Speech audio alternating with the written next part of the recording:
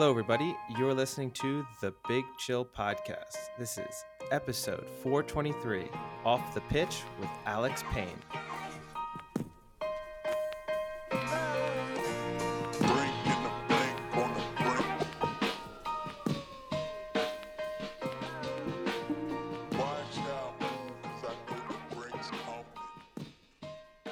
Hello, Big Chillians, and welcome back to the Big Chill Podcast.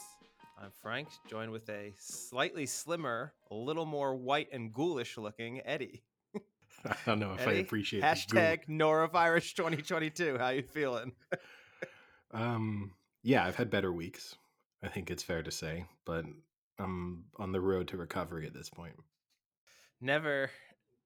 The stomach bug is the worst, I think, of the sicknesses in terms of things that you eventually get over, but in the moment feel as if you just want to end it. I'll actually say, for me, from that particular virus, it was the joint ache, because that's just the Really? thing that, yeah, I mean, that was just the thing when you're trying to rest, and just every position you put your body in, there is ache. In my knees, in my elbows, in my back, in my shoulder, like everywhere was just aching. So there was kind of no way, even when there was a respite in all the other symptoms, there was no way to sort of start to feel a little bit better overall. So the aching beat out the having to sleep on the bathroom floor because you couldn't last more than 10 minutes. Yeah, no, that I kind of got used to pretty quickly. It was literally at one moment I just wanted to sleep, and I was just completely unable to sleep. That I mean, at was least you were at home and you had good familial support to get you yes. through it. Yes, exactly. I think there is an interesting moment. I think you spend a lot of your life, right, wanting to be back home when you're sick, thinking about how the comfort and the support that you would get.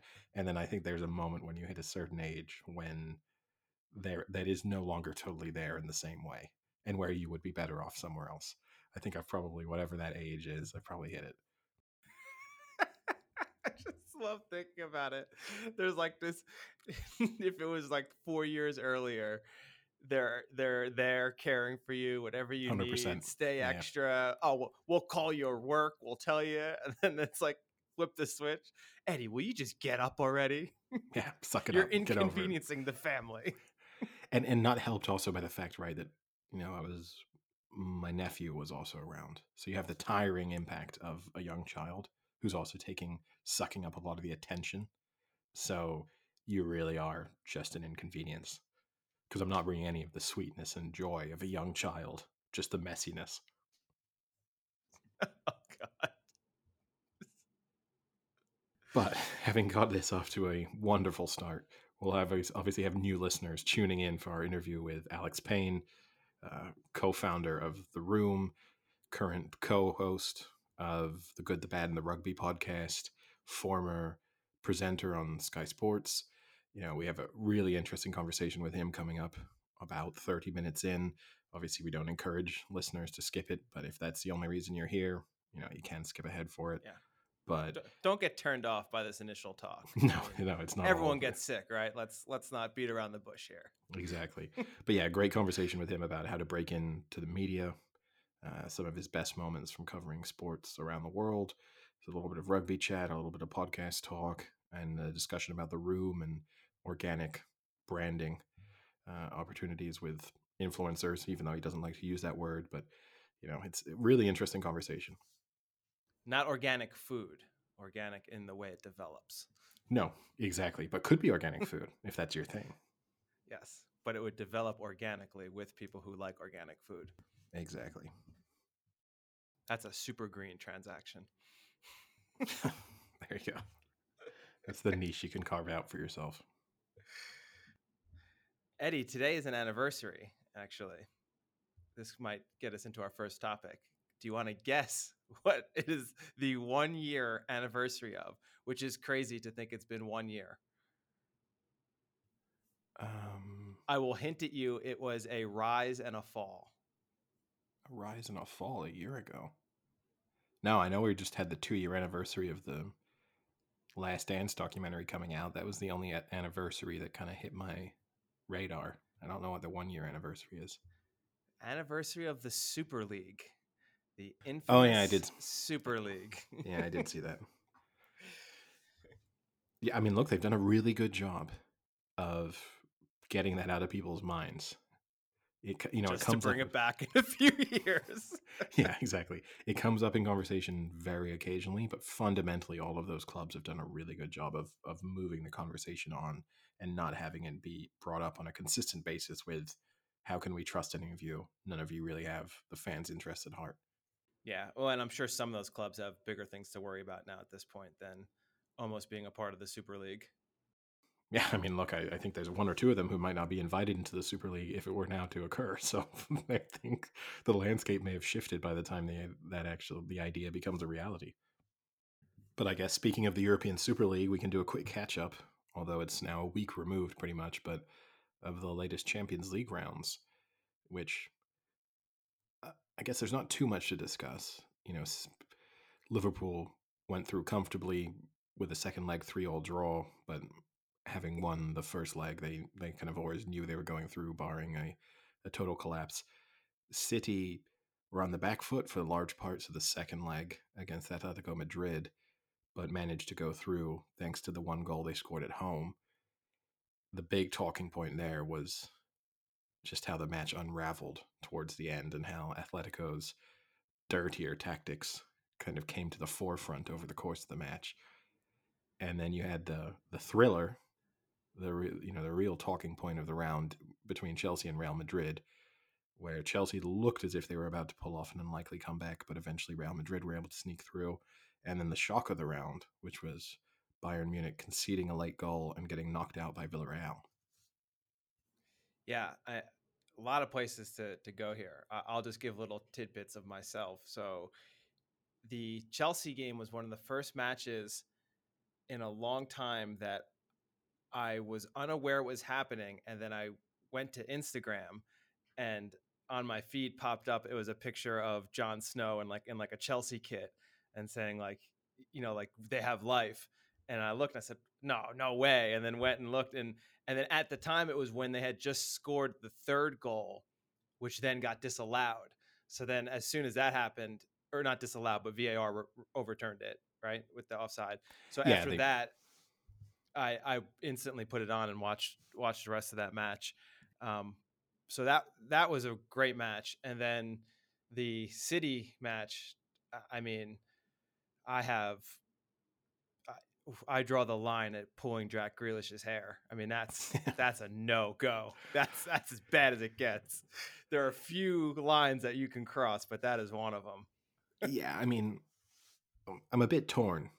In some ways, I think Atletico's approach to the game is admirable. It's a kind of counterculture movement almost, in that they don't play the way the game is played by all the other big teams. At the same time, I find people talk about them as if they're kind of these plucky underdogs and these lovable losers. They have João Felix up front. They spent 113 million pounds on him. But their team has been assembled at a great cost. And okay, they might not be spending quite the same sums of money that some of the very biggest teams are, but they are outspending almost everyone else in Europe. So the fact that they're in a Champions League quarterfinals shouldn't be surprising. And look, Diego Simeone took a team that were not particularly relevant in Spain and now turned them into a consistent top three team. They've won La Liga twice. They've made Champions League finals. So, he has done something fantastic there. But they cross a line consistently. And there are moments when the commitment to the cause becomes just unpleasant to watch. And I think that match against Manchester City was one of them. And in some respects, they in particular do it because towards the end of matches where they know they have nothing to lose. I mean, Manchester City were in a position there where bookings and red cards could cost them the ability to play in the next stages of the competition. For Atletico Madrid, it meant nothing fundamentally at that point. So I think I I admire. thought City handled themselves well. Yeah, they did.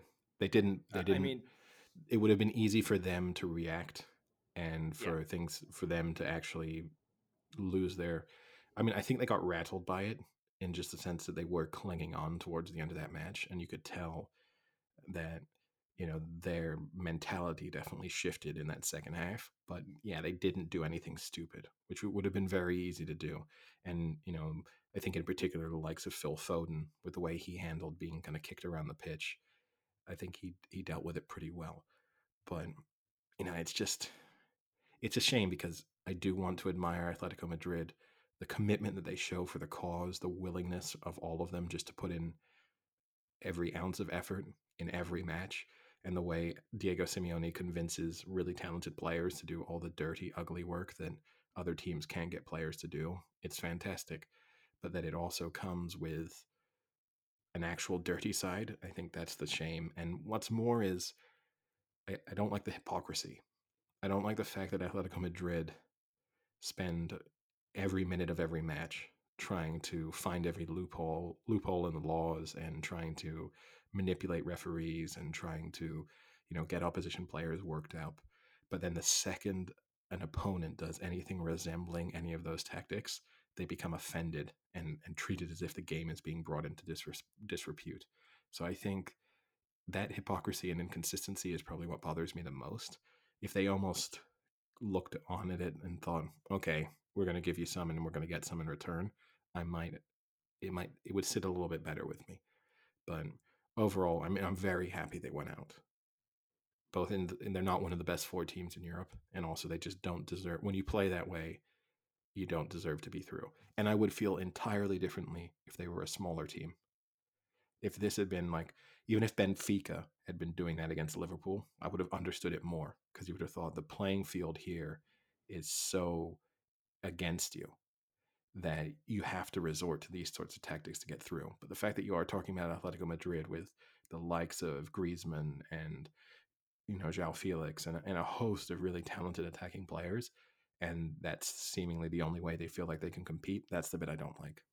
Yeah, I mean, from someone who's slightly on the outside, I'd watch a decent amount, but I'm not in every week and out. But they, to me, I've never considered them a team who's a plucky underdog team. I've always thought of them as a top 4 or 5 team in La Liga, which is one of the better leagues in the world. So I don't see that underdog story for them at all. So and you're right. It was, I understand why they were doing what they were doing, but at the same time, if you're gonna if you're gonna cross the line doing it, then you're gonna be the bad guy, and I think you have to live with that. I think that's the other thing. They don't accept the kind of heel status, No, and that's no, they part of the don't. thing. They sort of feel as if they're being hard done with the media coverage, hard done by, and they do get a lot of praise. Even Guardiola speaking about after the match, talking about how he does feel like they get misrepresented sometimes in the press because they get talked about as being a negative defensive team, and in reality, they're maybe just a little bit more structured in the first 2/3 of the pitch, and then but still in that final third are very creative and dangerous, which I think is high praise coming from Guardiola because he and his managerial mindset has always been of the opinion that you coach players for the first 2/3, that's where a manager matters, is for those first 2/3 of the pitch, and in the final third is where you're letting talented players be expressive and do what they do best. So that's something very meaningful coming from him. But yeah, I mean, I can, and again, there is context, right? In terms of the overall Spanish landscape, they are very much, the younger brother, sort of awkward sibling to Real Madrid. But for the last 10 years now, they've been consistently in the top three and competing in the latter stages of European competition. So there's a moment at which your mindset has to come catch up with what you're actually doing.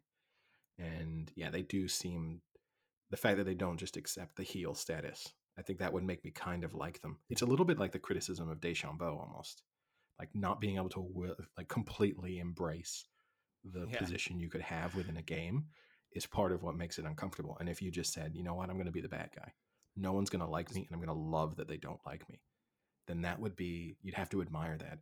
But the fact that you're doing everything to make people dislike you and then be like, why does nobody like me? That's the thing that's annoying.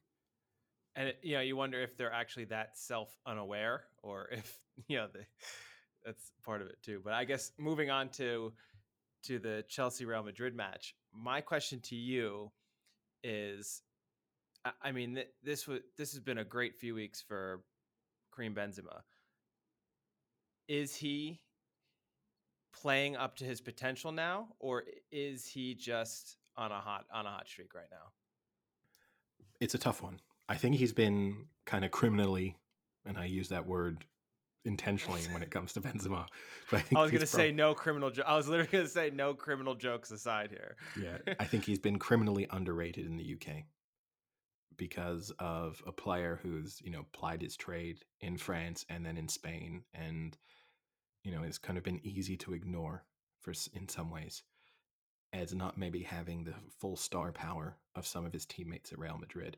So always kind of being overshadowed by the likes of Cristiano Ronaldo or Gareth Bale or Hazard or whoever it is. So I think in the UK that people probably are only just beginning to appreciate what a good player he is, and I think maybe even some people up until now kind of thought of him almost like Giroud, sort of kind of hardworking, can take his chances, but nothing to write home about. And he's much better than that. Great At French this, stereotype right there. yeah. At the same time, I think he's probably becoming slightly overrated. Now people are kind of throwing him into, is he maybe the best player in the world at the moment? Is he the greatest goal scorer at least around at the moment? He's playing very well, but I mean, I'm not putting him on a par with the likes of even, Erling Haaland, who's 21 years old. So I think there's depends where you are. And, I think he's showing some of his true quality, but still remains slightly below the very best. Where would you rank him in a goal scorer category? Top 10? Yeah, he's definitely top 10 in the Top world. 5? Were we considering him in like goal scoring traditional forwards kind of position? Like not throwing midfielders in as goal scorers? Yeah, Because, like, no. um, yeah, probably top 5. Yeah. Yeah. I mean, he might even be third. It's hard. I mean, Lukaku can't really be in the conversation because he's barely playing. So there's one one person who would have figured very highly last season who's no longer really a factor. Um, yeah, I mean, you'd have Holland and Lewandowski definitely above him. Then it becomes, you know, Mbappe, kind of difficult to classify him sometimes because he is being played in sort of wide positions, but I guess I'd still put Mbappe ahead of him. Yeah, he's probably he's somewhere in the top 5. And then I guess the other follow up to finish up European football would be the FA Cup semifinals, where 4 days after playing each other for a crucial Premier League match, Liverpool and City played each other in the semis, and Well, a week. Liverpool. A week, sorry. Yeah. Well, 6 days, I guess. Liverpool kind of took it to them. Yeah, I mean, in some ways, Manchester City rested more players than Liverpool did. It felt Yeah. like Manchester City were willing to lose this one. Still, they're putting on a really strong team. But in the first half, they were terrible. Liverpool were very good. And then City kind of woke up in the second half. But yeah, I mean, it did feel a bit as if City were just willing to roll the dice and see, but weren't going to try too hard in terms of expending players that they'd otherwise want to save for. I mean, because not only do they obviously have the Premier League run in to worry about, they have the tougher Champions League semifinal. Not to say that Villarreal are in any way a gimme for Liverpool, but it's definitely an easier prospect than playing Real Madrid. So Liverpool have had Benfica and now Villarreal in the latter stages of the Champions League. Again, with the utmost respect to those teams, and they're not easy games, but when you're talking about Champions League quarterfinals and Champions League semifinals, they're as easy as you could expect. So, you know, man management becomes a little bit trickier maybe for City than it is for Liverpool. Yeah, and then watching both of those matches, I think the question I had for you, watching how they unfolded and the difference in the possession from that first match to the second match, and just the passing and the overall flow. Is Kevin De Bruyne that impactful? Is he that good that it makes such a difference? Because I mean, they not that they looked like two completely different teams, but the first match I would have said City easily had the upper hand here. In that second match, they didn't look nearly as well in control or just as fluid as they did in that first match. Is he that significant? I think Is he is it drop definitely off that much? he's definitely the player that kind of makes them tick. So I do think when once he's not involved, they can, of course, they're packed full of really talented players. So I think they can still play incredible football. But he is the player that pulls the strings for them and can prove the difference maker in a lot of situations, and just kind of brings their overall play together, and kind of serves as that connecting tissue at times between their midfield and their attacking play. But in addition, I think Liverpool probably took a lot of confidence out of their performance in the second half of their Premier League match. I think, you know, City had them down and out in the first half, and then the fact that they let them back in the second half, I think Liverpool have probably walked away from that feeling. As we spoke about that in the aftermath of that Premier League match. I think Liverpool kind of may feel as if they picked themselves off the canvas a bit, and then were able to go toe to toe with City. And maybe City might regret come the end of the season, and particularly if they're going to play each other in a Champions League final, they might regret that they didn't manage to just put their foot on the throat and keep it there, because that was an opportunity to serve a knockout blow in terms of saying, right now we're much better than you. You can't live with us. And in that first half of that Premier League match, that's what they showed. And then in the second half, Liverpool were able to fight back. I think, yeah, I mean, City, they were definitely missing De Bruyne in that match, and then they just miss a center forward presence. And obviously, there's all the talk, endless speculation that they're signing Holland this summer with the release clause that he has in contract, because he's available for £65 million, I think it is. So constant speculation that he'll be going to City and Mbappe is going on a free to Real Madrid, and those are the kind of two major transfers that will happen this summer. But I mean, they need him. Not that we say they need them. They could be on They course. need him. They could be on course to win the Premier League and the Champions League, but there's still moments where it looks like they need a true goal scorer because they don't have one. Yeah. So, with what you just said, that they are on course to potentially win, are they still your favorite for Champions League and for Premier League? So for the Premier League, I think so. I think they're both going to win all of their remaining matches. I mean, They all win out. yeah, Perfect. I think they're both perfect from now on. Um, Liverpool, as of tonight recording, beat United 4-0 based on United showing. That wasn't anything impressive. They looked absolutely awful, but it's 6 matches to go for them. It's one step closer to doing, holding up their end of the bargain. If you're from a Liverpool supporter's perspective, I I just think they both it it's kind of mind blowing at times, because historically you would have always said one of them is going to slip up. Like winning 7 matches in a row in the Premier League is no mean feat, regardless of who your run-in is. But it just feels like with both of these teams, they just are able to churn out results, and I think they'll both win all of their matches. So I think City will win the league. I've kind of shifted my opinion a little bit. I think Liverpool will win the Champions League. Feel like I feel like they've got a little bit more swagger at the moment. Like, I think they're getting close to their A game, and City are just a little bit below par. Like, not by much, and it's still far too good for most teams, but they're just not quite firing on all cylinders. And look, we're talking about 6 weeks away. A lot can change in 6 weeks, either in terms of injuries or a couple of players really find their top form. That could change everything. But it does feel like Liverpool, certainly from an attacking sense, are playing just about as well as they can right now. And maybe City aren't quite there right at the moment. So I think I'd shift Yeah. in favor of Liverpool.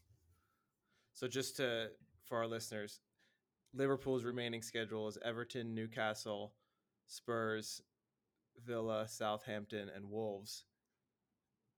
And City's is Brighton, Watford, Leeds, Newcastle, West Ham, and Villa. So Yeah, so I mean the standout ones there would be Spurs from a Liverpool perspective and West Ham from the City perspective.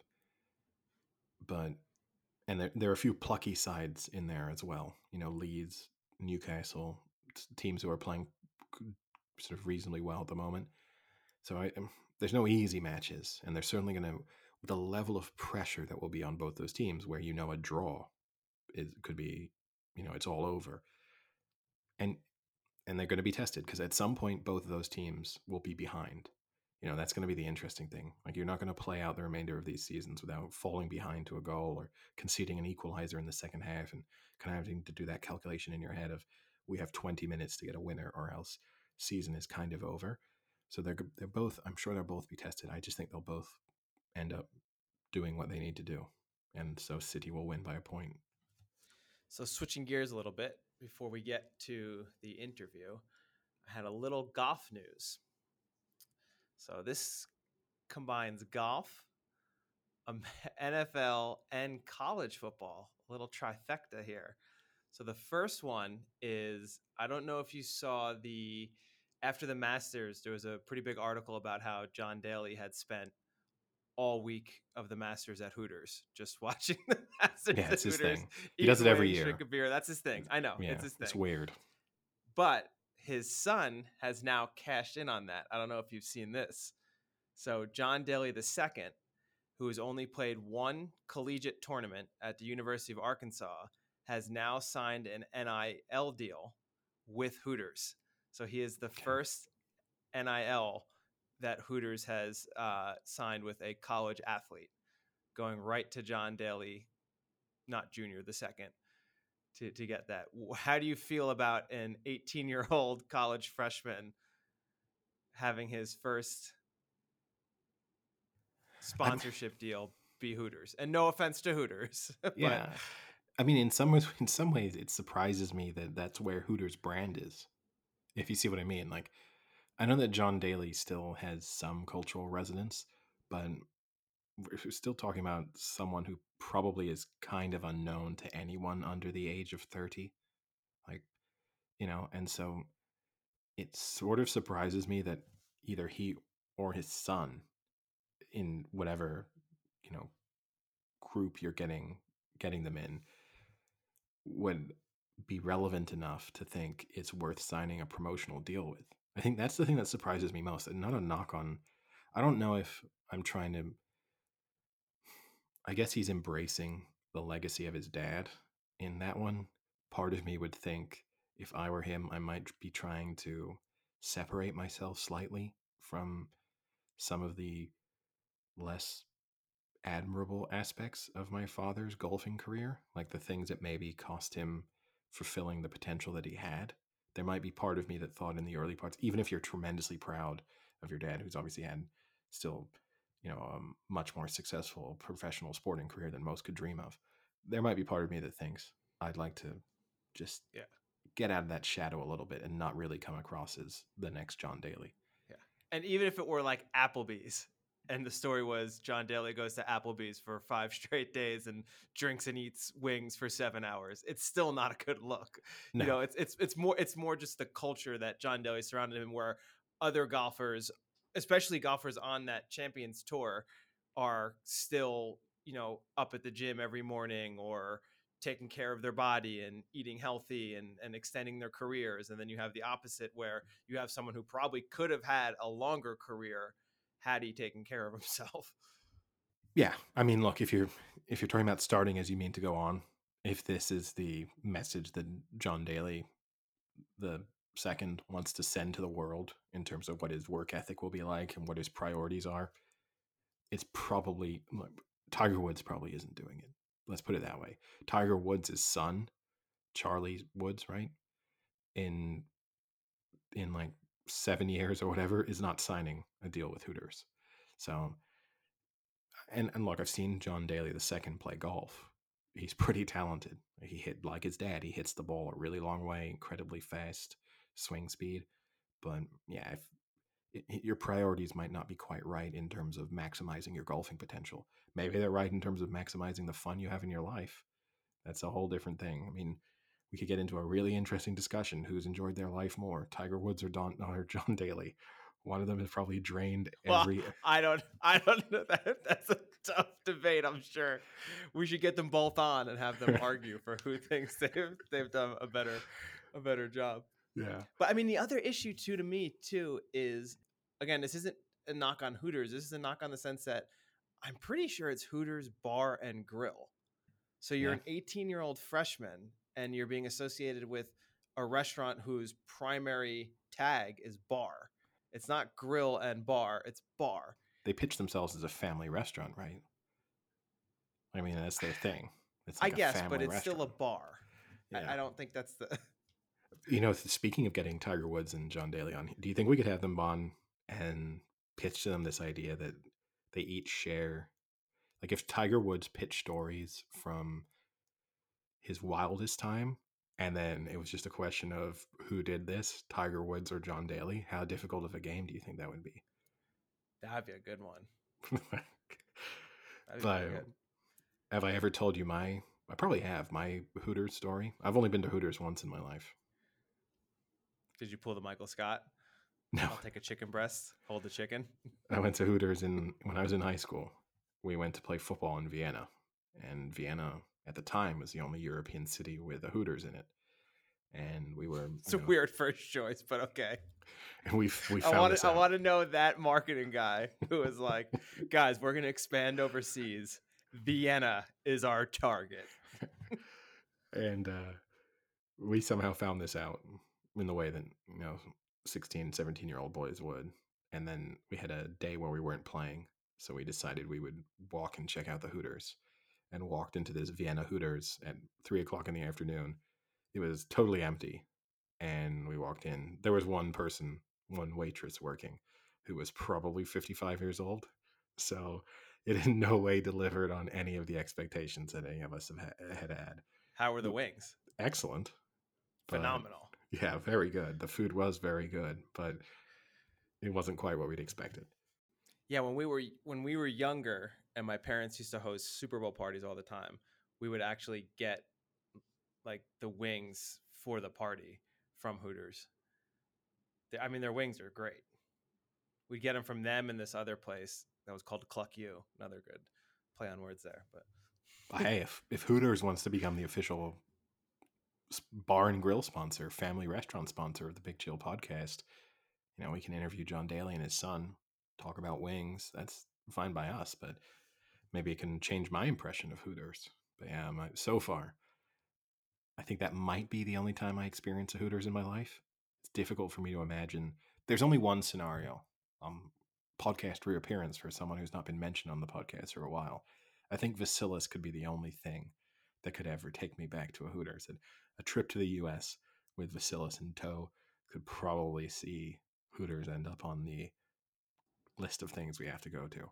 But I think otherwise, the Hooters ship may have sailed for me. well, there's always Vasilis. Yeah. Gets said by Good. people a lot of time.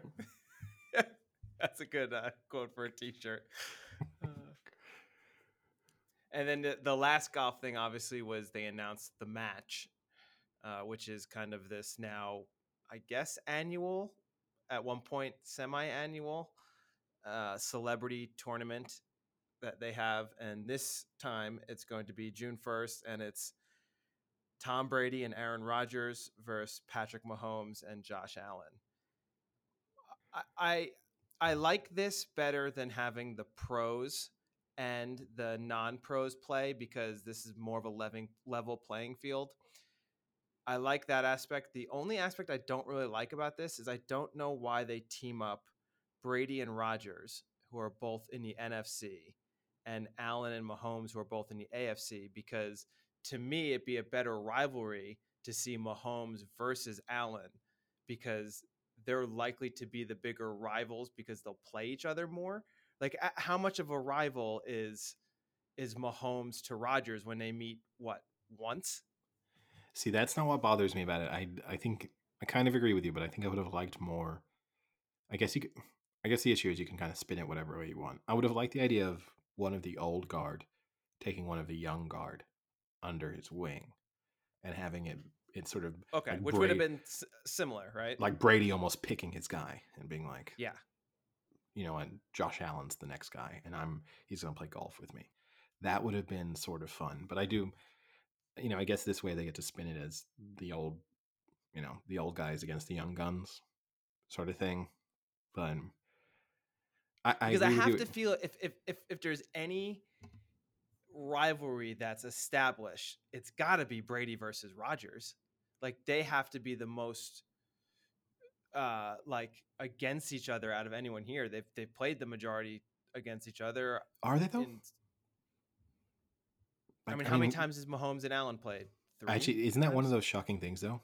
Isn't that one of those things where you hear about it? Like Rodgers and Brady have played each other very few That's times over the true course of their career. because they've been AFC and NFC Yeah, for most of like their career. I think that was one of those things when the Bucks played the Packers, where it was like only the fourth Like the time or fourth something. time, right? Yeah. Yeah. So I mean, in the reality, the the Brady rival is Peyton Manning. I mean, that's Yeah, but I feel like Rodgers must dislike Brady because Brady gets a lot of attention that Rodgers probably thinks he should get. I think this is the issue. I think like from an outsider's perspective, you feel as if Rodgers should dislike everyone and everyone should dislike Rodgers. But Maybe that was it. Maybe no one wanted to play with Rodgers, and Brady drew the short straw.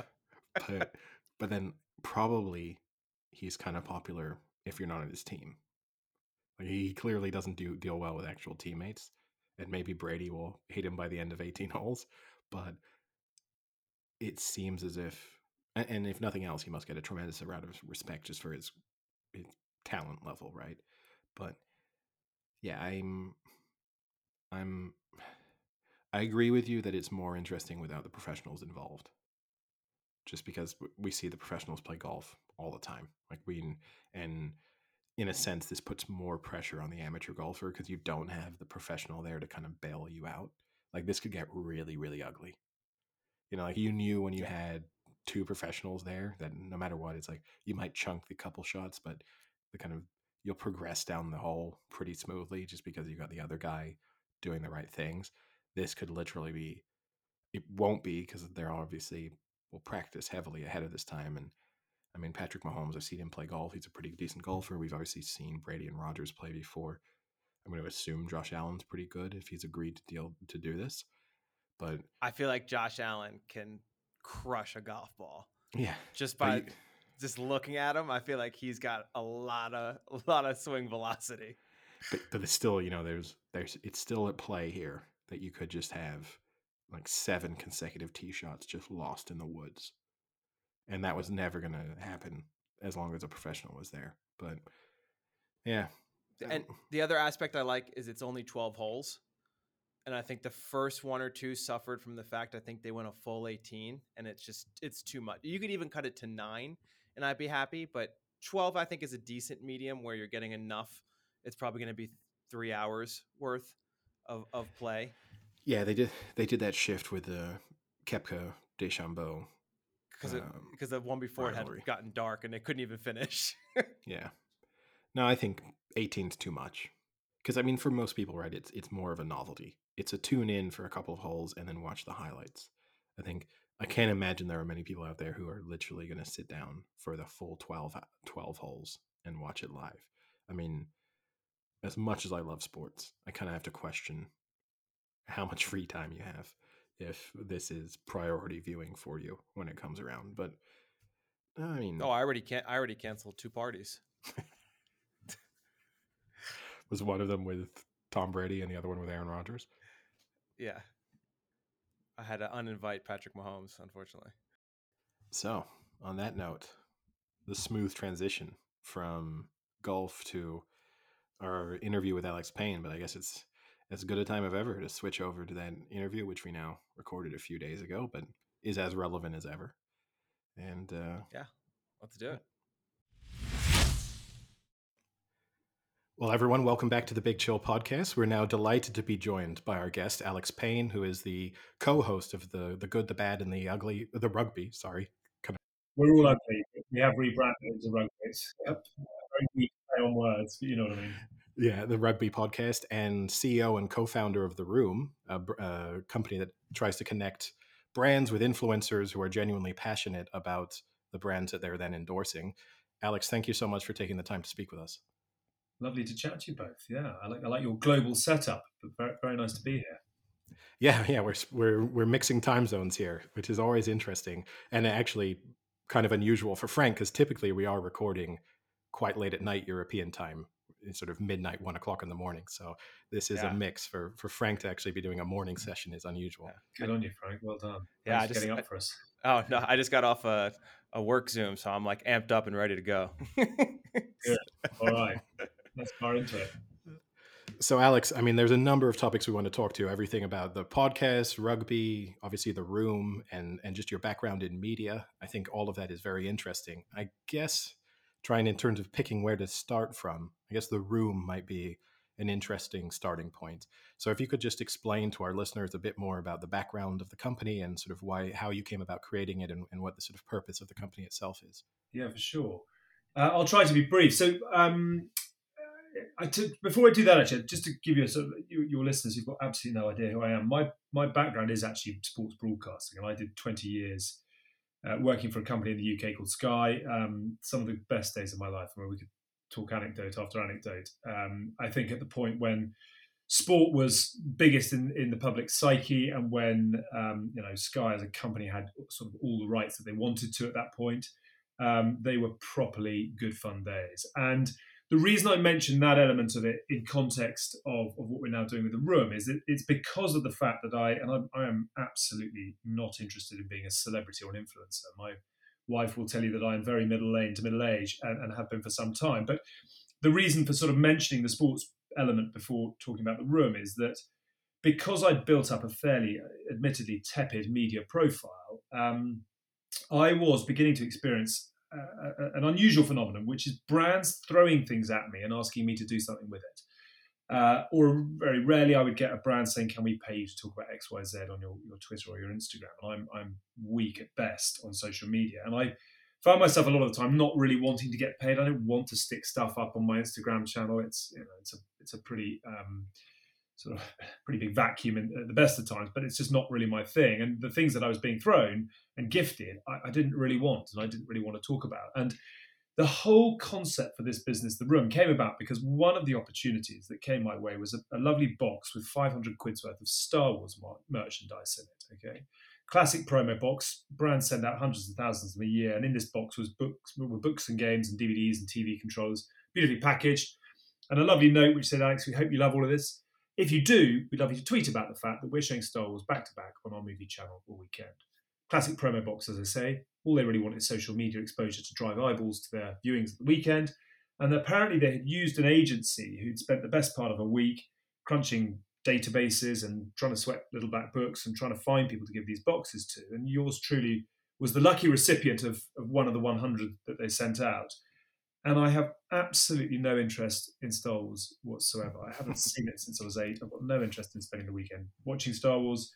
And so I didn't really know what to do with it. I didn't really want it. And it's just sort of sat on my desk for a little bit. And then for some extraordinary reason, I can't really tell you why, I sent a tweet for them saying, "Hey, everybody, watch Star Wars this weekend."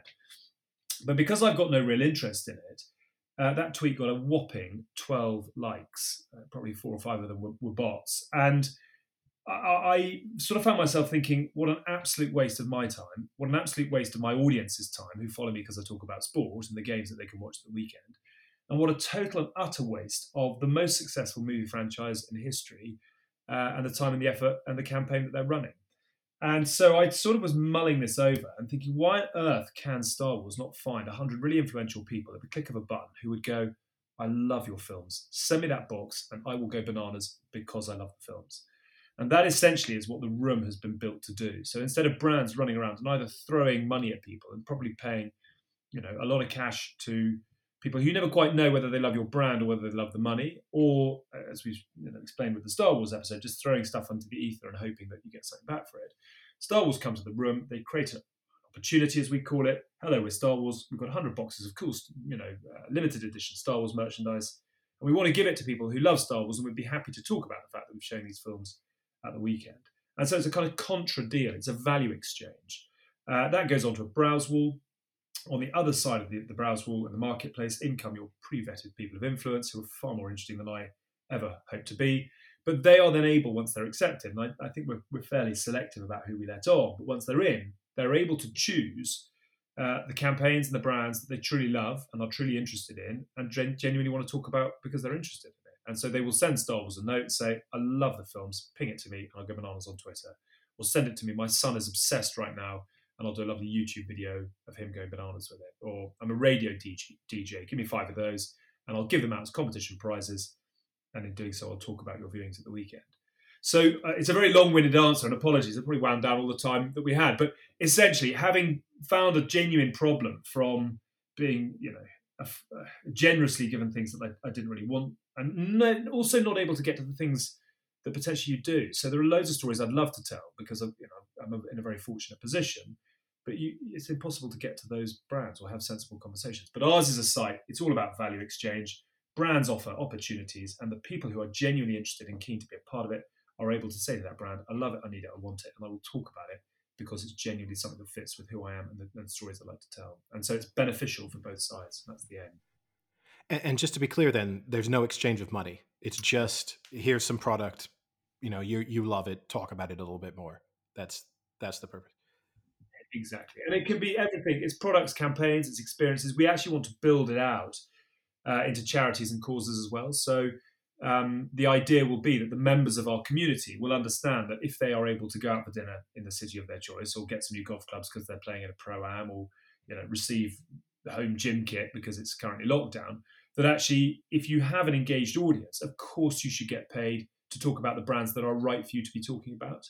And I think consumers are getting increasingly savvy as to when a brand association and a hashtag ad is a genuine fit and when it's just people taking cash for posts. And I think the latter is seeing a dramatic drop off in engagement.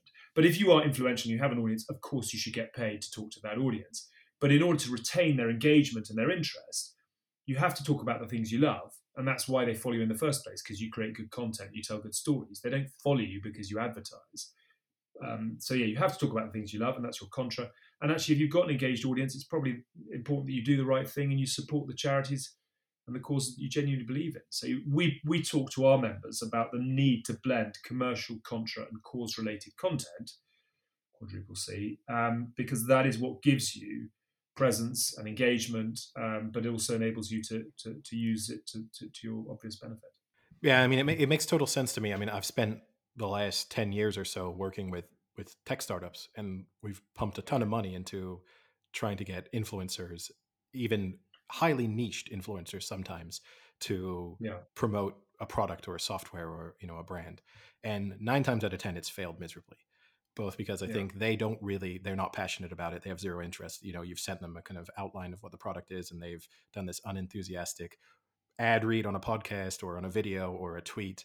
And I think, like you said, I think people cotton on to it pretty quickly yeah. that this is just they've had money. I'd be interested to know, does this mean, and not, can you kind of bypass the requirement then for them to declare that this is a paid? That's a very good question. I was actually just going to quickly pick up on your point. It's not just influence, I think, where everyone's searching for advocacy and authenticity at the moment. It's politics, it's news. Everywhere you look, people want to know that what they're looking at is authentic and is genuine. And I think if you're just taking cash, we talk a lot about, in the room, brands don't purchase influence. They don't buy their way onto people's grids, and influencers don't sell themselves to the wrong brands. It has to be collaborative, and we hope that that's a much more beneficial way to work. In answer to your question, we are constantly educating our members around. We have obviously ASA here in the UK and what their guidelines are. It is becoming ever more sort of prominent, and it absolutely is right that the right hashtags and handles are used to protect consumers and for sort of genuine declaration. The metric that we offer, which is nobody getting paid and also nobody controlling any content, is not, well, certainly hasn't been in the past, a requirement for hashtag ad. It is hashtag gifted over here.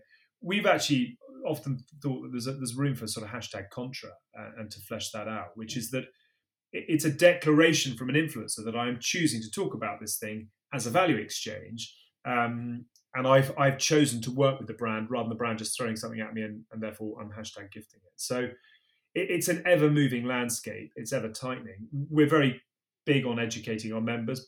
We're also, it's a little bit like buying a Ferrari, and the showroom manager, as you drive it out, saying, look, it's up to you whether you go for 60 or not. I mean, we can't control all of the content that our influencers create, but we're very big on making sure they know the latest guidelines, and hopefully, seeing the benefit of a hashtag contra where they have chosen to do it, which is more palatable to a consumer than a hashtag ad, which is where I'm being paid to talk about it. It makes a lot of sense. And I mean, and I also think, we've always thought about it when I've been working with startups. You're kind of trying to buy credibility. And Yeah, that's fundamentally what you're trying to do. So you're trying to piggyback off someone else who's able to say, "Hey, I do this a lot, and this is part of the the core setup that I have, or a product that I love, or a service that I love that helps me achieve these things." And yeah, and as soon as people can sniff out the fact that it's just paid, you kind of it's immediately blown out of the water. So I do understand from both a brand and an influencer's perspective that you're able to endorse products that you actually like versus just yeah, saying, well, I got a little bit of money, so I got to say that I love Gillette razors, yeah. even though I never shave. Like things, Absolutely. things like that. But we also we do. I mean, it's been a very interesting journey for us because we are what are we? Probably 4 years old now, and I think the market has swung massively to where we have been sitting all this time. But it's taken quite a lot of education on our behalf. And we talk a lot to our brands now.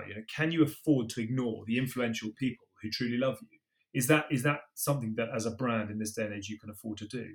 But if you engage with them and you reward them and you build brand fans rather than just paying people to talk about you, you build genuine brand fans and you work with them to unlock and develop their appreciation for what it is you're doing. You will get far more out of them than you ever will just by paying someone. If I pay you to promote my product, it's 1,000 quid and it's a grid post, and that's the job done, and you get your grid We'll post. take it, If I Alex. unlock, what's that? We'll take it. Done deal. Yeah, perfect, absolutely. But I never got offered that money, otherwise I possibly wouldn't be sitting here. But also, but in contrast to that, if you plug into someone who says I love your brand and you work with them on a consistent basis and you offer them, new product before other people or access to parts of the business that others might not be able to get to, you will get far more back in terms of brand love and conversational sort of authenticity and coverage and word of mouth and positivity, etc., than you ever will just by saying transact and we'll see you another time. So you said you pre-vet your influencers. What chances a Yeah. mid-30-year-old person living out in the desert in the United States have? What kind of chance do I got? wait, Well, wait, I wait, would wait, say at wait. the Let me moment, preface. I have about 450 followers on Instagram, so do you? I'm not going to promise anything to you, Frank. You might be in the waiting room for some time, but we do actually have plans to reward everybody who comes to us, and that might be for another all right.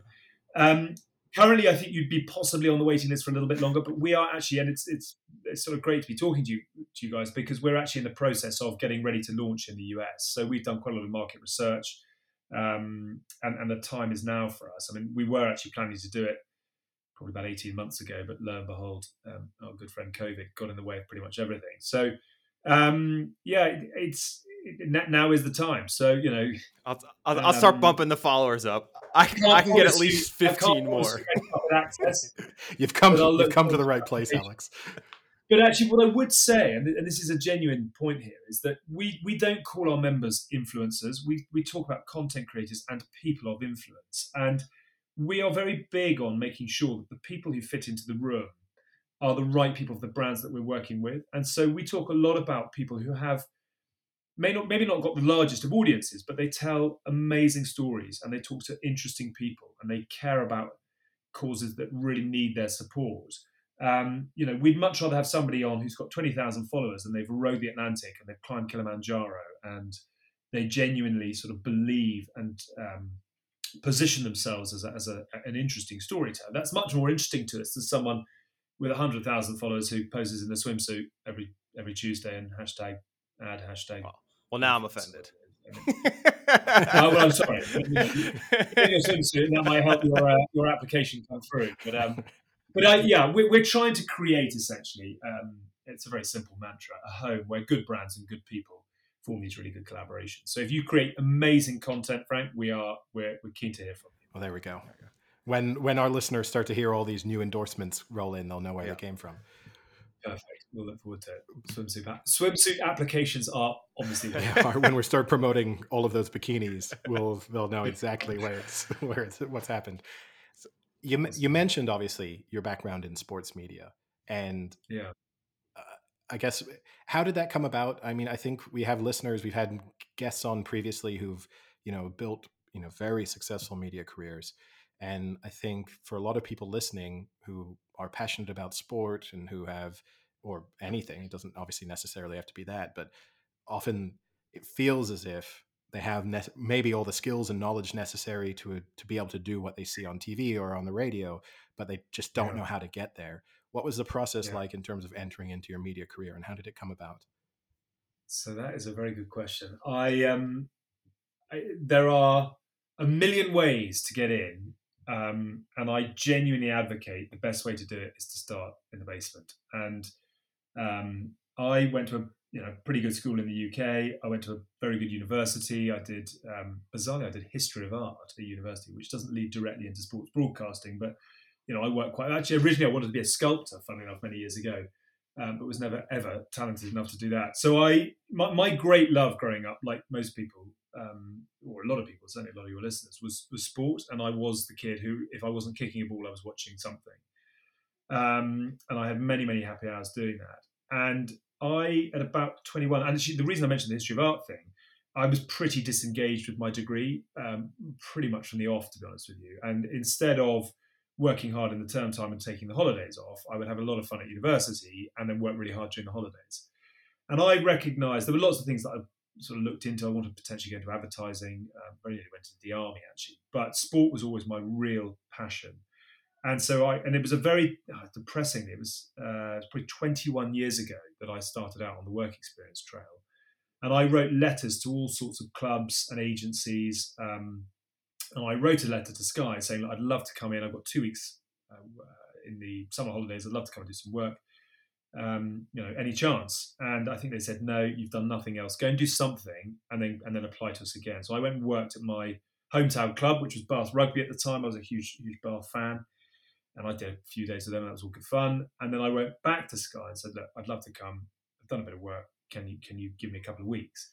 And lo and behold, they sort of very kindly let me in, and I just trailed, and I made a lot of tea and coffee. I sort of emptied the bins, did the photocopying. I mean, it really was starting at the very basement level, but it was absolute some of the greatest days of my life. I was sort of eyes on stalks. It was everything that I wanted. I was working with people who I'd grown up watching and idolizing on television. I was learning, an enormous amount about, an industry I found fascinating. I was working. I ended up in the rugby department. I ended up working in the sport that I was hugely passionate about.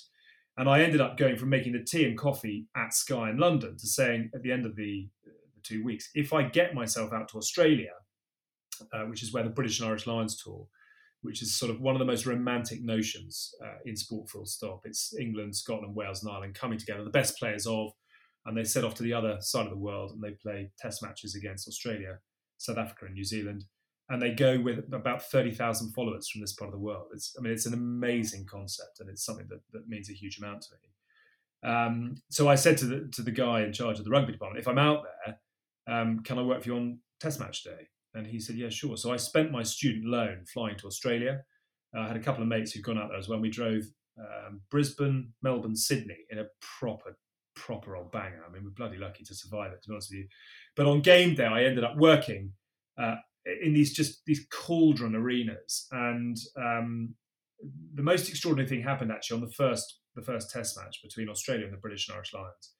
And I was meant to be sitting in a television truck, and everyone will know what they look like. They're sort of kilometre and a half from the stadium, and you're plugged into wires. And I was going to be pressing buttons every time somebody made a tackle, and that was my input on the day. I was going to be a sort of stats inputter. And the kit, it got caught in customs, and I was a 21-year-old kid at this point, and so there was nothing for me to do other than make tea and coffee on game day, and that's fine. I'm very happy doing that. But about 15 minutes before kickoff, I made my last cup of tea and coffee, and everyone was about to get down into the game itself. And a guy just came up and he gave me a pitch side pass, and he said, look, there's nothing for you to do. Go and watch the game. And I walked out. I said, it's still funny. It still gives me sort of hairs on the back of my neck. I walked out of this sort of underground tunnel at the Gabba in Brisbane.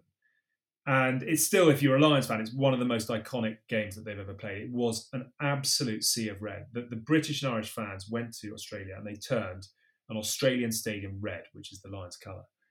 And I walked around the pitch 15 minutes before watching a team that means a huge amount to me. And I ended up sitting on a plastic chair at the end of the Lions replacement bench.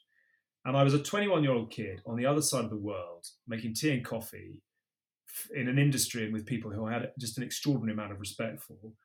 sitting at the end of the substitutes bench, 6 yards from the pitch, of a game that turned out to be one of the most defining performances of their era. And that was it really. At that point, I was just like, there is nothing else on earth that I want to do. And so I finished my degree in a pretty haphazard fashion. I joined a week after I left university, still photocopying and making tea and coffee. And I got very, very lucky. And you need an enormous amount of fortune to be able to fulfill a dream like I have. But you've also got to be in the right place to be lucky. And so that's where the hard work comes in. I went from making tea and coffee to reporting. I'd never done any public speaking. I'd had no training at all. I'd never really held a microphone, funnily enough, before the first time that I was reporting on a pitch side live interviews of game. And then it went very quickly. I did reporting. I did presenting. I sort of bobbed around in the backwaters. I did a bit of poker, which was great fun. Lots of tennis. We have a 24-hour news channel in the UK called Sky Sports News, which was an institution when I sort of started on it. I think I was the youngest presenter on it. I was 24, but I looked about 15, I think. So it was quite hard to get any credibility. And then you do enough of it and you relax into it and you begin to make it your own a little bit. But it takes a long time. And, again, I'm sort of conscious I'm waffling a little bit. But the advice I would give to people who want to do it is go after your passion. I'd never have made it in music or, politics, because I don't wake up in the morning and turn to those pages in the papers. You have to go for your passion because it gives you an enormous love for what you're doing, and that's really important. And then you just don't stop trying. And the landscape is totally different now. Anybody can be a presenter on their own channels, and if you're good, you'll get cut through. I started in a depressingly sort of analog era when it really was 15 channels on Sky, and I was very, very lucky. But I worked bloody hard to be lucky, I think. I hope that answers your question. No, it totally does, and I think it gives a lot of the right messages to people who are aspiring to break into that industry. One of the things I'd be interested to hear about is, you talk about having no public speaking background and never really having held a microphone. A lot of people like to talk about whatever industry they break into, the kind of concept of imposter syndrome. Yeah. How heavy was that for you then, as you sort of start to suddenly be a face on television, but feeling maybe slightly out of place in the process? Enormous problems with it. And I genuinely would not be, if my career had started 10 years, when did Twitter start? 2007, something like that. So if my career had started 10 years later, I would never, ever, ever have got to where I am now, because I had so many shocking moments that the producers, the outcry, I'd have gone viral. I mean, there's one particular incident where I had an absolute meltdown on air, and I couldn't hear anything, and people thought I was having a stroke, and it's still trotted out every Christmas in something called Sports Funniest Moments or something like that. I think I got to number 3. Nice, not bad. Out of 20. Really good, really good. There was a golfer called John van der Velde. I don't know how much you guys love him. We literally just spoke about this the other last day. Episode. We spoke about him, yeah. You kidding? Yeah, well, because we were talking like the Masters breakdown and kind of and moments you'll never forget about someone who didn't actually win. So I am broadcasting equivalent of John van der Velde, which is, I reckon, by a conservative estimate, I've done 20,000 hours of live broadcasting. I've probably done 50 international matches, 4 Lions tours, 50 England games. I've probably presented 300-400 test matches, and all anyone ever asked me about is my meltdown at Adams Park between Wasps and Bath in a sort of nonsensical, non-interesting game on a wet Wednesday night. But that's life. And do you know, it's interesting because that, and I sort of inadvertently got to it, but that was almost the best possible thing that ever happened to me, because it made me realize that none of it really matters. And I've actually helped a few people with coaching and presentation over here in London over the years. And I always sort of go back to that, regardless of what happens, the sun still comes up tomorrow. And if you're lucky, your partner still loves you, and your kids probably will. So don't really worry about it as much. I had a spectacular cock up on air and was back on air 6 days later, and it was all fine. So the imposter syndrome was enormous. And that was because I started on a channel that was obsessed with football, and I didn't really know anything about football. I looked 15, even though I was 24, 25. But it's funny enough, it's like a graph, really. The point at which I really began to love broadcasting, was almost the point that the tech business took off, because that became my real focus. That was the thing that had to work. And therefore, since then, and that was probably 5 years ago, since then, broadcasting is nothing but a hobby now. And it's really good fun. And I don't really mind if it goes well or badly. And I have relaxed so much on air as a result, because it's not my be all and my end all. I think if you are totally immersed in something, it becomes a little suffocating after a while. And actually, we have to remember that sport is entertainment. It's fun. It's drama. It's romance. It's all the things that you tune in for when you watch the teams you love. And you have to kind of reflect that as a broadcaster. You have to make it energetic and fun. And if it's crap, you have to say it's crap. And so the less I focus on it, I think the better presenter I've become. But yeah, I struggled enormously with imposter syndrome, and probably it took me 10 years before when that count. And I don't do nearly as much as I used to. I'm doing a bit more than I have, but I do really miss that buzz of you're on air in 5, 4, 3, 2, 1, cue. I miss that buzz, but it took me 10 years to get to a point where when they said cue, I was like, showtime, as opposed to, oh my God, I hope I don't balls this up. But everybody has it. Everyone has imposter syndrome, don't they? And I guess along those same lines, you said, you moved up so quickly that I feel like you probably weren't used to and accustomed being around these, probably to use, celebrities and athletes that you watched your whole life. So what was that like, kind of jumping in and, all of a sudden 2 months ago, you're watching and maybe idolizing this person play on the pitch, and then now you're right next to them, asking them questions and interviewing them. I mean, was that had to be super nerve-wracking at first? The first time I ever did so rugby is my passion. That's the sport I love. And when I began on this channel called Sky Sports News, I looked 15, as I said. I was 24. They said, look, you're not capable yet. You haven't got enough miles under the belt to be able to. So when you cover a sort of a game specifically, there's no auto cue. You just host the show in the way that you would. But on a news channel, it's all written for you, so you are reading off an auto cue. So they said that you've got to get hours and hours and hours under your belt, feeling comfortable on air, knowing what the terminology is, knowing where to look, practicing your interviewing techniques. And I was very, very comfortable with that. Off we go. And then it must have been about 4 months in, and I was absolutely dreadful. I mean, I was all over the place. But the rugby department knew that I knew my stuff, and I'd done a lot of work experience with them. I'd been to Australia, as mentioned. So they knew that I was very keen on the sport. And I was on this is a long-winded story, but I was on a shift between 10 and midnight on Sky Sports News. And then they repeat the 11 till 12 hour, 3 till 6 in the morning, and the whole thing starts again, 24-hour sort of rolling news. And we were in the 11 till 12 hour, and someone came running into the gallery and said, you've got to go home, you've got to go home. There's been a drama with the main rugby presenter. He cannot present tomorrow's games. We need you back in at 4:30 in the morning. You've got 4 games of international rugby to present. And it's sort of, it's a little bit like the kid who gets plucked off the bench and goes on to, play up front for Real Madrid. I mean, it was that sort of moment. And I came back in at 4:30 the following morning, having not slept a wink. I hadn't got a script. I didn't really know what the games were.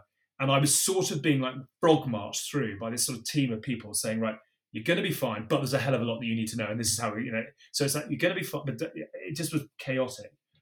And I will never, ever, ever forget the moment. I was totally out of my depth, fairly petrified. And I had a panel that consisted of Sean Fitzpatrick, who is a World Cup winner and one of the greatest rugby players. I mean, he is a straight into any Hall of Fame 15 without a shadow of a doubt. Just one of the hardest people to ever play the game. Michael Lynott, who won the World Cup with Australia, arguably their greatest captain, world record point scorer. Will Greenwood, who won the World Cup with England and is arguably one of England, got the best try-scoring ratio of any Englishman in the history of the game. And a guy called Bob Skinstad, who was essentially in his prime, the David Beckham of South Africa. And I was sitting there and the call comes through and they go, right, you're on in 15 seconds. And I mean, it's just like staring at a juggernaut. You've got your eyes between the headlights. And Fitzy, who has now become a very good friend, and actually was sort of messaging him about something yesterday, he just leant over as they went 10-9, and he just went, don't fuck it up, mate. And that was it. And I don't know if I can swear on your pod, apologies if I can't. No, you can swear all you want. It's no problem. Don't fuck it up, mate. And I just went, hello, and welcome to a big day of International Rugby Union. and it was just going off the top board, and I had absolutely no idea what I was doing. It just was a whirlwind, and I loved every single second of it. So yeah, I mean, it's funny because I went into a sport where my idols, I was just surrounded by them, and you do go on a bit of a journey when you realise that actually some of them, they all get up in the morning, put their pants on like everybody else, and it rubs off after a while. I was given a very good piece of advice actually when I was sort of starting out, which is never try to be friends with current players, and I totally subscribe and sort of endorse that. If as a broadcaster, you need to tell stories that are sometimes amazing, but also sometimes quite difficult. Coach needs to move on, or players need to be retired, or whatever it is. You have to have a distance between the two sets. But the other thing I'd very quickly say is it's extraordinary how a lot of the players, certainly in the UK, they're very wary of the media, etc. And that's fine, that's their right. But as soon as they get near retirement, they start getting a little more, oh, great, so yeah, we'd love to try some television someday. And there's a lot of poaching turned gamekeeper in the UK. And the interesting thing about that is often you will get players coming into studio who you are like, oh my God, what a player. And they're absolutely terrified being in a live environment. They're worried about what they're going to talk about, whether they look okay. And so often as well, what I found is as I grew into the role as a presenter, my job actually became far more about making people comfortable and ensuring that they are, really happy to be doing what they're doing, rather than sort of idolizing them and that falls away pretty quickly as you grow up, I think. But at the start, hell of a problem. No, I can imagine, and in our own small way, we can relate. I mean, we've had guests on who, some of them, I mean, like yourself, are extremely comfortable speaking, and then other times they are just immediately nervous, which can be kind of striking because you are imagining these people who, Yeah, sort of handle massive amounts of pressure on a consistent basis. So in your mind, you yeah, imagine that they'll just be like that constantly, yeah, but you're obviously taking yeah. them outside of their comfort zone, and then everything shifts, which is understandable. I want to touch on something you mentioned over the course of that story, which is, I mean, for our listeners in the US, and kind of when you're talking about being on Sky Sports News, it's sort of the equivalent of being on ESPN, obviously, and Sports Center. 100%. Um, Yeah, and what I find interesting in what you mentioned there, you talk about how everything is scripted for you and you're just reading off a teleprompter. Now, I think people will think of, certainly our American listeners, thinking of ESPN, where each of the presenters is able to kind of establish their own personality a bit in the way that they yeah, present. I mean, Stuart Scott maybe being the most iconic of them in terms of throwing his little sort of tidbits into the way he discusses yeah. things. Did you have any input in terms of what the script was, or was it literally here it is, read the news word for word, don't mess up? Very good question. So there were absolutely presenters on the channel who'd be able to do whatever they wanted to do, and some unbelievably good broadcasters. It's a hell of a training ground. The stage and age that I was at, I literally stuck to the train tracks that were written for me. And that, I mean, I say that you begin to you begin to try things. So you begin to start interviewing people once I've done a few weeks, and then often you start updating live games as you're as you're watching them. So it's a very curious channel. It's very hard to describe to people who haven't seen it, but essentially it's people in vision talking about live sport that they're watching that you can't see is the kind of premise of the channel. Um, and I remember watching, I think it must have been the 2006 World Cup, and I was describing, he's called Simao Sambrossa, and the performance that he was putting in for Italy, and I kept calling him Samosa, and everyone was just like, "What are you doing? This channel's totally out of control." So I was, I wasn't very good at it at the start, but you learn pretty quickly because you kind of have to.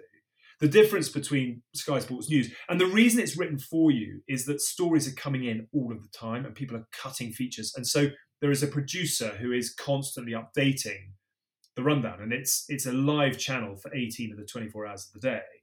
And I think as a presenter, you couldn't really be expected to know what you're talking about. So you have a lot of help with that. The difference between that and the rugby is that I never, I did the rugby for probably 12 years, I think it was. I mean, I didn't write very much, but I didn't say a word that wasn't mine. And that's quite a big jumping off point. I had a great mate who he actually came up from New Zealand, James Gemmell, brilliant broadcaster. and he had worked in New Zealand, and they used to use auto cues, as we call them, teleprompters, as you do.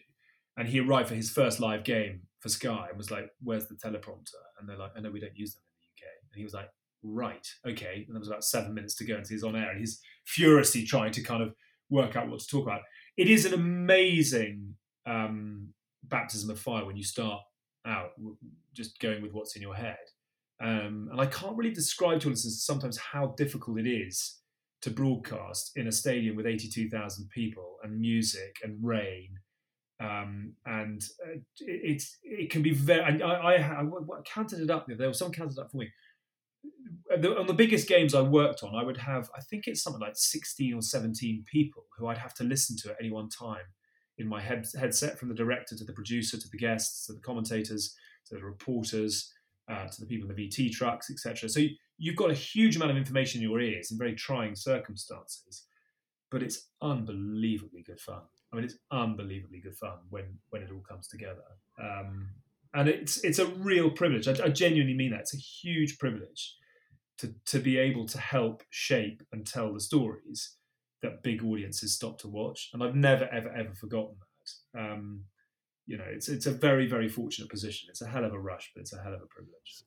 And, trying to, I guess, progress a little bit on towards the things that you're doing more recently, but as part of that transition, I've heard you speak about in the past how, to a certain extent, you almost defined yourself as being Alex Payne, Sky Sports. Yeah. And that you could kind of relate to rugby, or athletes retiring, where you have attached yourself, sort of your profession or your club or your sort of international status defines you as a person, and that you had to shift away from that as you left Sky Sports.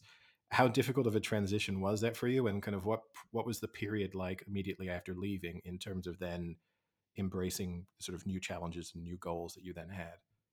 Yeah. Very good question. What was that like? So I would say, I mean, where to start the answer? I was about as loyal a company man as you can be. I mean, my Twitter handle, and in fact, we were set up as this, but my Twitter handle was at Sky Sports Alex P. So my brand was my brand. This is dreadful, but people identified me very much with the company. So much so that my family just forever were taking the piss, and was just known as Sky Sports Alex P. And it's a sort of big for your boots type thing. Let's cut you down. And it was a very sad situation, really, because when I took over as the lead broadcaster of rugby for Sky, we had every right, all of the television rights. And, the landscape has changed enormously. And, when I was a kid in the UK, we had 3 channels. And now there are not only 900 available via a satellite service, but you've also got the infinite pool that is YouTube and the internet. So what's gone from being a viewing option of 3 is now exponential. You can watch anything from anywhere at any point in the history of whatever's been broadcast, which is an extraordinary concept to get your mind around. The reason I mention that is that the landscape in the UK became much more challenging for Sky, and BT came onto the landscape. They snapped up the rugby. They saw a big opportunity there. And so I went through about 6 years where, as a broadcaster, every year we were seeing more and more rights get chipped away. And we ended up with a portfolio that wasn't really that enticing, and we were sort of bobbing around a little bit, hoping that it would come back, and then it didn't. And so it ended up actually with Sky losing everything. And I went from, I sort of was telling to someone the other day, I was a person who had a sort of, every man has a spreadsheet, which, you put in your income and whatever it is, and your outgoings and your kids and all that kind of thing. And I had a spreadsheet that was built, and it was just a lovely, gentle trajectory. And it was going to take me all the way to retirement as a broadcaster. I was going to work 3 days a week, and I was going to have a busy day and have my hair cut and go for a coffee, and then I'd do a bit of work at the weekends, and life was going to be very peachy.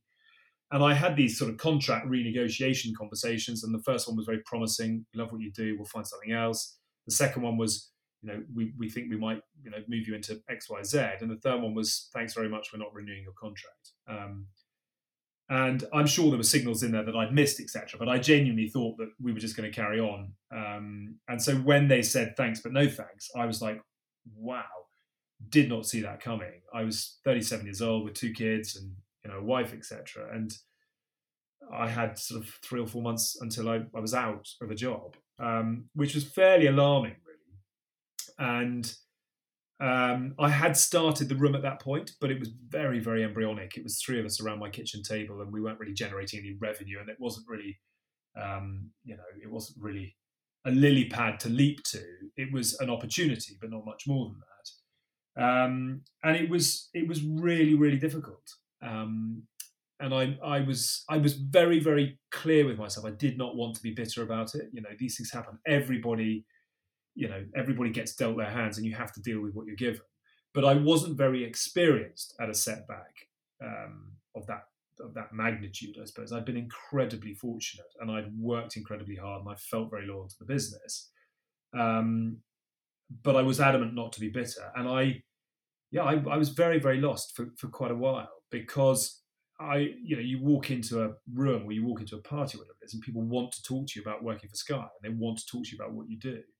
And with all of that gone, I was like, what on earth am I? I'm a fairly bang average sports presenter who works in a relatively interesting sport in the UK, but certainly not a global sport in the true sense of the word. And I was very, very lost. I had some very good people who kind of helped me. I was given a brilliant piece of advice when I was really genuinely, the wheels were wobbling. He said, look, and I hope people would take it the right way. He said it's very hard to starve, and I know I don't mean that in a way that others out there have obviously got far. I'm in an incredibly privileged position, but it's sort of, I got to the point where I was thinking, oh my God, I'm never going to earn another penny ever again, and therefore, how do I get through what's to come? And that sort of began to build me back up again. And then just little things drop into place, and suddenly the room began to get going, and we went from 3 to 10, and we're now 40 odd in the business, and that's become very exciting.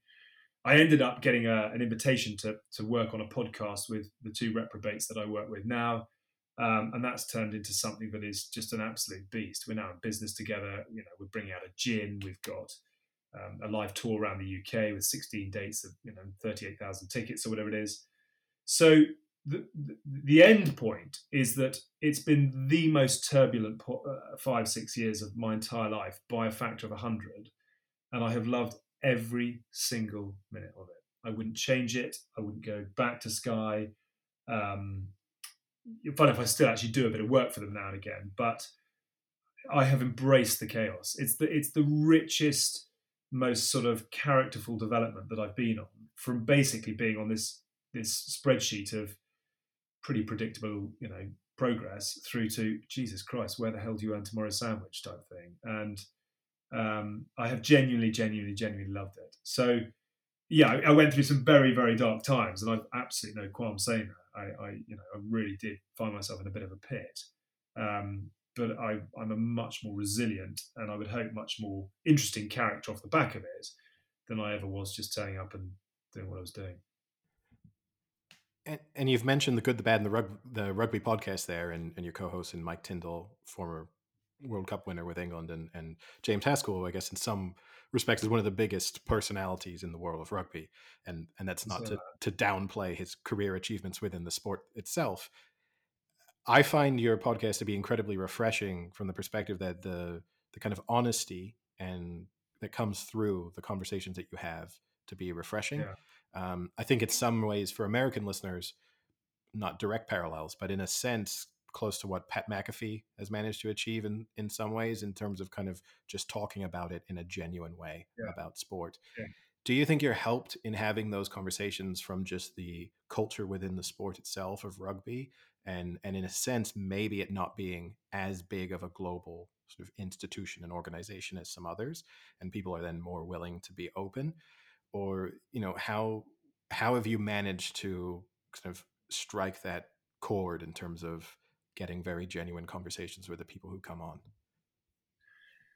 So it's a really interesting point. I think part of the magic is in when we pulled the three of us together. So I was sort of very involved in building it. Mike Tyndall is a phenomenal player, hard as nails.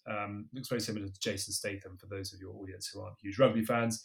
Won the World Cup, which is the greatest accolade, and then married the Queen's granddaughter over here. So he sort of transcends not just sport, at which he was excellent, but also sort of culture and relevance in the public eye. He's got the Rolodex to beat all Rolodex as well. His contacts book is extraordinary. James Haskell is a much more ebullient, effusive, controversial, exhausting character, if I'm honest with you. Achieved an enormous amount in the game as well, but sort of has always found himself getting in and out of trouble with fair sort of regularity. I was very, very straight laced. I was sort of Captain Sensible as a broadcaster, and the fun that they've had is in corrupting and destroying what was once a very respectable media career, and actually it's been quite fun letting them do it. So the three of us we are very different characters, but we are bonded by this thread of rugby, I suppose. But we are a rugby show that isn't obsessed with rugby, so we talk a lot about mental health. We did an extraordinary episode actually with Hask's best friend once, which was the two of them clowning around. This guy Paul Doran-Jones played for England as well. They were having a real sort of mate session, and then suddenly in the space of an answer, it changed from the two of them prating about through to Paul talking about his struggles as a single father and the legal system in the UK and the battles that he's had on that front. It was the most extraordinary hour of conversation. We've had Nigel Owens on our podcast talking about he was the best referee in the world of our game, but talking about his struggles, in terms of coming out and the journey that he went on. That was extraordinarily emotional. So it's not really about the nuance and the day-to-day of the game. It's about characters who have a foot within our sport. Why do we get people to unlock? I don't know really. I think it is that blend between James and Mike and the relationship that they have forged with a lot of our guests from being in the sporting environment with them in the changing rooms, etc. And also hopefully, my abilities as a journalist to know what the seams are to pick at. And it's been an extraordinary journey because we genuinely love what we do. It's an absolute shambles, but it's one of the highlights of the week for the three of us. But we actually have quite a few people now asking to come on the pod because they want to tell their story. And I think that's a very interesting thing in this day and age. You asked about rugby's place within the sort of sporting matrix in the UK. It's not football, and it's probably tucked in behind cricket, which gives them a bit of freedom. If a footballer steps out of line in the UK, they're front page news. If a rugby player does it, well, it's probably a sidebar on page 30. And so they've got more freedom to do that. We are living in the digital era where every slip up is suddenly stuck up online and everybody has a view on it. But rugby players in the main, it's a very honest sport. It's very difficult to play the game at the highest level, I think, if you're not going to commit. And I say honest, I don't mean honest in terms of, everyone's breaking the laws at every point of the game, but you have to be a relatively committed guy to be able to succeed in the sport because of the very nature of its physicality, etc. You have to stand up and be counted. And I think that leads to individuals who are rounded and interesting. I think a lot of it probably comes down to the fact that a lot of rugby players won't be set for life once they leave the sport as well. So they're conscious of the bigger picture, I think, at all times, and therefore, that leads to some very interesting conversations with some. I mean, I can't really talk about it because the show hasn't come out yet. But the show we filmed last night with a guy called Ellis Genge, who is, if you haven't heard of Ellis and you don't love your rugby, he's a kind of cross between Mike Tyson and. He's sort of like a mini Mike Tyson, really. I mean, he is an absolute superstar here in England. And he's come from, by his own admission, the wrong side of the tracks. He was a bad boy growing up. And I think, he's been very open about that. And rugby has kind of taken him. He's obviously put a huge amount into it, but rugby has elevated him into this really inspirational character. He's captained his country. He's seen as a real leader amongst some pretty alpha males. And he's part of our pod. He does 10, 15 shows a year with us.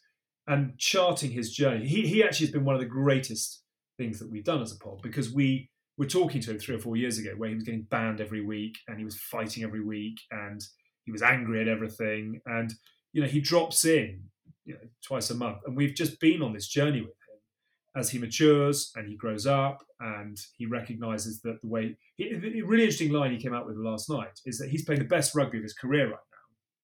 And he has been very honest with himself and said that he was turning up to training in a bad mood and tired and wasn't doing as well as he could. And it's because he was gaming until 2 o'clock in the morning. He's a huge and a very successful gamer. And he just said, look, I can't continue to do that. But you wouldn't find, I don't think you'd find many sports people who sort of, who open up in that way. And I think Ellis is just, he's just not frightened of any of the consequences. And that's something we're really proud of, is that we are a space where people come to genuinely tell their story and to know that they will be challenged. It's not just a media interview where you get in and get out as quickly as you can.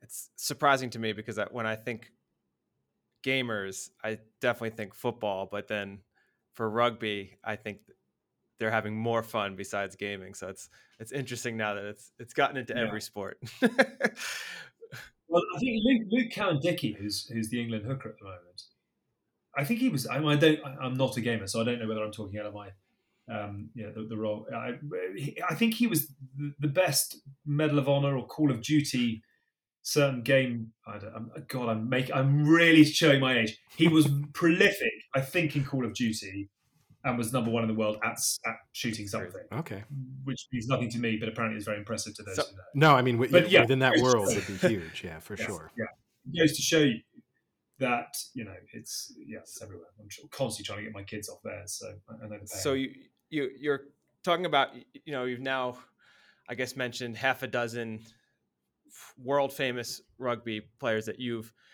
been next to in either your podcast or broadcasting.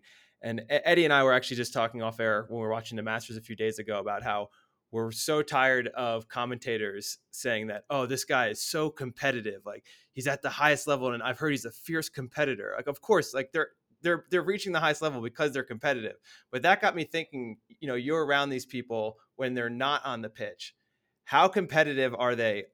Like, when they're doing a broadcast, like when you go to commercial break, are they kind of arguing and kind of fighting and kind of trying to do, I can do this better than you can, like, do you have any good stories about how competitive they can get just in their normal life? Well, what I would say just before the sort of competitive thing is, I think increasingly, and I have worked with a lot of players. So rugby has only been a professional sport since 1995. So over the years, I've worked with a lot of guys who are amateurs, and they played it because they loved it. And they played it at the highest level and were exceptional, but they did it because they love it. And now, obviously, the game is fully professional, and it is, it's an extraordinary commitment.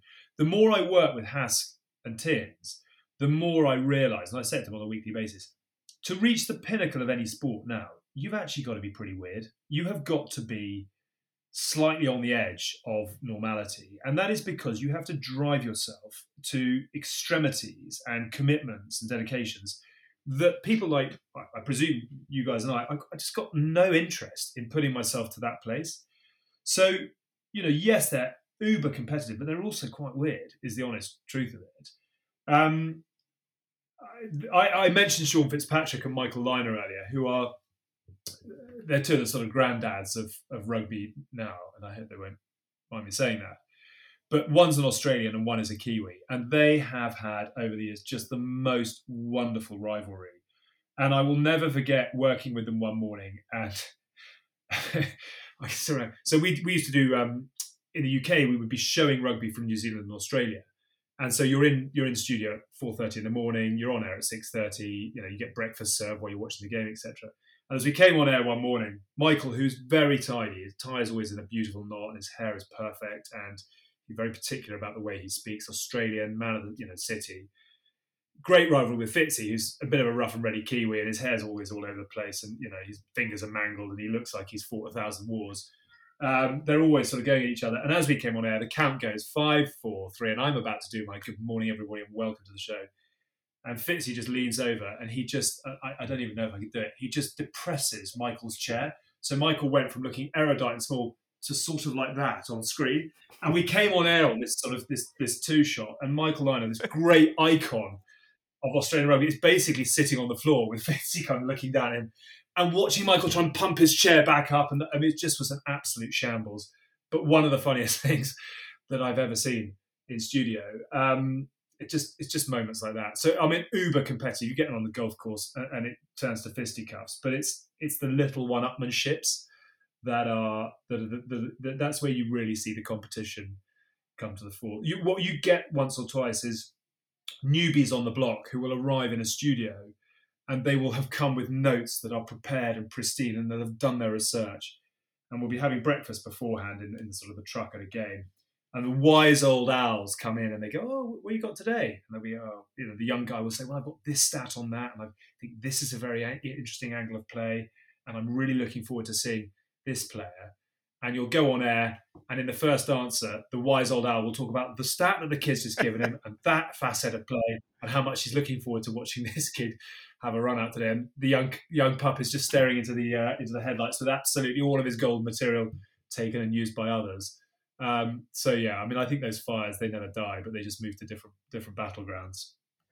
I'm conscious, obviously, we don't want to keep you forever, and we're kind of approaching the hour mark. So I, do want to let you Sure. get on with your evening. I have one more question, which is actually going to switch us a little bit away from rugby. So Frank, I don't know if you have a final question that might be rugby related. If not, I'm going to kind of switch topics slightly for us. Yeah, I mean, I think I kind of have to ask, what's the best match you've been a part of broadcasting?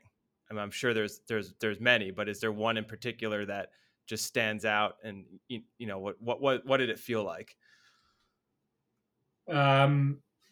Yeah, that is a very, very good question. I think I would probably, and I'll try and keep this quite short because it was an extraordinary, extraordinary day. I'd probably turn to the second test in Wellington in 2017 between the British and Irish Lions, and we're sort of going back to where we started, which is a team that means a huge amount to me, and New Zealand. And for those of your listeners who've got not a lot of love or interest in rugby, the All Blacks are, I think I'm right in saying, the most successful sports team in history. I think they've got like a 90-odd% win ratio. They are the kings of rugby, and for a little island, on the wrong side of the world, they are remarkably good at it. The reason I think that they meant so much to me is that it was probably a point in my career where I was beginning to really enjoy broadcasting and really enjoy being on air. I wasn't quite as frightened of it as I had been. It was the second test. It's a 3-test series, and the Lions had been beaten very badly in the first. So, obviously everyone was expecting them to lose again. They hadn't lost. New Zealand hadn't lost at home in any test match in years.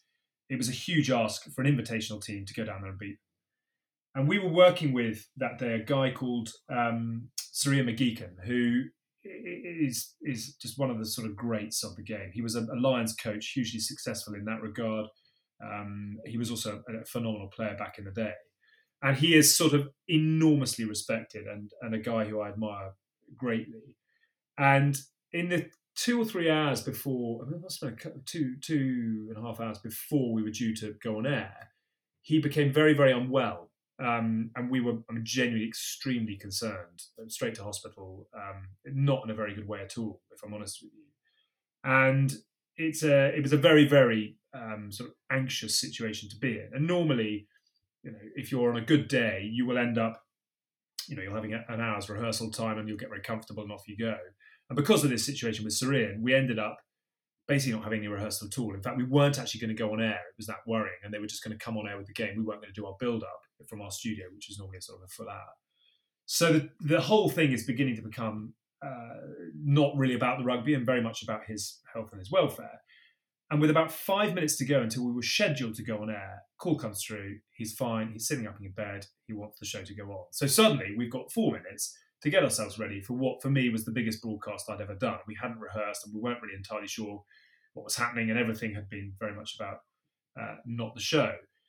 And it's in those moments that you sort of, the hours and hours and hours you've done on Sky Sports News and the amazing team that you have around you come to the fore. And we ended up doing one of the best build-ups we'd ever done because people are just buzzing. He's going to be fine. The show is on. Off we go. And it was fun and it was lively. And there are days in sport when you turn up at a ground expecting one thing and there just is something really weird. There's a crackle, there's an energy. And suddenly this sort of energy built around the stadium. The Lions fans were all in. It was pouring with rain.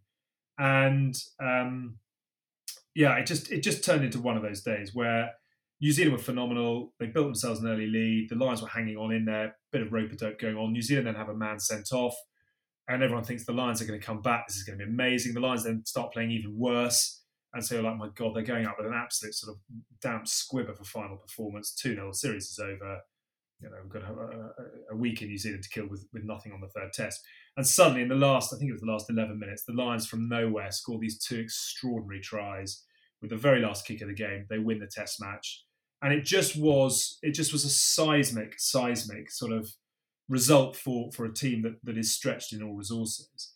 And I will never ever forget that day. And it was just a wonderful story to be a part of, which was finished off by my brother, who'd flown out to watch the test series with a couple of mates. And we had this sort of a phenomenal studio looking down on all the Lions fans. And in the post-match build-down, my brother, who had consumed far more than he should have done, basically tried to climb in through the window to say hello as we were live with Sean Fitzpatrick and Stephen Ferris, some of the greatest players who played the game. And there's this sort of this still on the family pinboard at home of me in my suit and my tie with my clipboard talking to the greats, and my brother pissed as a fart with his Lions hat on, clambering in through the window, and security hauling him off. And it was just a great day. And it's sort of it could have gone in such an awful direction. It ended up ending in the most extraordinary circumstances. And yeah, I'd do that one again if I could. That was a good old day. I mean, that's amazing. And then just quickly, I mean, kind of taking your brother as the example, he's there solely as a fan and is just, overtaken by the moment. How hard is it sometimes as a broadcaster to be in that experience and have to use the emotions, I guess, to your advantage, but not overuse them where you now just look like a crazy fan and not who you're supposed to be, like a professional broadcaster? Yeah, it's really interesting that. So as a professional broadcaster, you have to tread the line, and that can be very, very difficult at times. I did. Funny enough, I keep talking about the Lions, but I did the Lions last summer for Sky, and they went to South Africa, and they lost with the last kick of the third test, which is exactly what had happened 12 years earlier. In fact, it was the same player who kicked them to defeat in 2009, who kicked South Africa to victory again in 2021. And that is really, really hard, particularly if you care about it and you've put a lot into your broadcast, because at that point it's people who just want to kick the telly. Funnily enough, I found it actually easier to control my emotions as a broadcaster because you've got a job to do than I do if I watch it now. I sort of pace around and scream and shout a bit. But I think you're right. You said a really interesting thing about commentary, and I think there is room now for a more sort of colourful way of talking about it. And that, I think, is what the podcast does. I mean, we don't talk about it in the moment, but we talk about it with great energy off the back of it. I would love, and I've always said this, I would love a sports channel that is 18 plus, and you get commentators who say what they really think. That guy's an what is he fucking doing? I think that would be a really enjoyable way to listen to commentary who are saying what you're thinking. But I can understand why Sky haven't necessarily gone in for that as a channel at this point. So yeah, it's you learn very quickly to control your emotions when there's a job to do. But it's funny how those emotions come out much more now that I do less of that. And ultimately we all go into it because we love the sport. We're fans at heart. That's why we pursue the careers that we're lucky enough to be able to go for. And that fan has come back out again as I do a little bit less of it. I think there's a number of topics we could go into in more detail in terms of what you've done in your media career and what you're currently doing with the podcast and stuff like that, and stories, I'm sure, and just an infinite number of interesting anecdotes. So it would be great Apologies.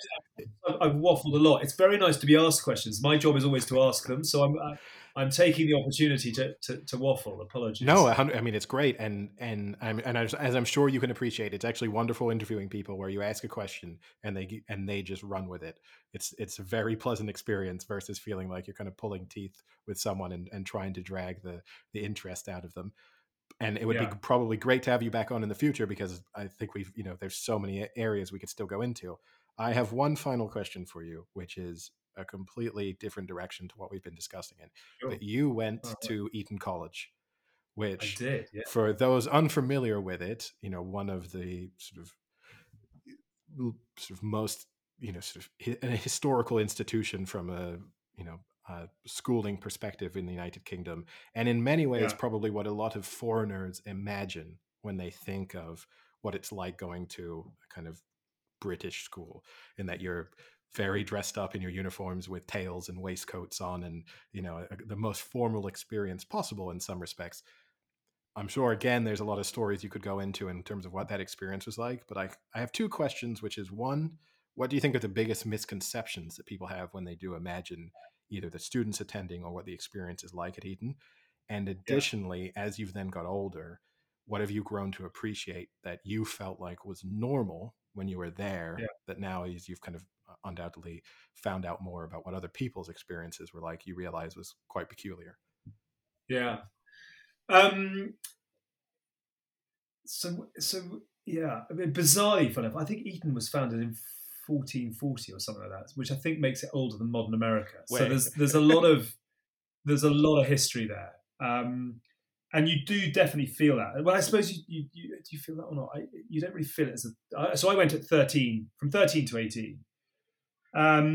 What is the biggest misconception? I mean, interestingly, actually, I wouldn't probably have gone here otherwise, but I'm actually I went to see it again the other day because I've got a boy, and he's sort of getting to that age where we're looking at secondary schools, etc. And it was very, very interesting going back. It is a school that is laden in history, and it's had 20 odd British prime ministers, and it's produced some of the most extraordinary characters out of the school itself. And yet, the thing that really stuck out to me going to have a look at it, this was a few weeks ago actually, is that it is modernising rapidly. And I think it's a very difficult balance that the school has to strike, because you have to remember where you've come from, and you have to maintain tradition, because that's an important necessity. But also you have to be prepared to move forward, and the world is changing in the most extraordinary speed and in the most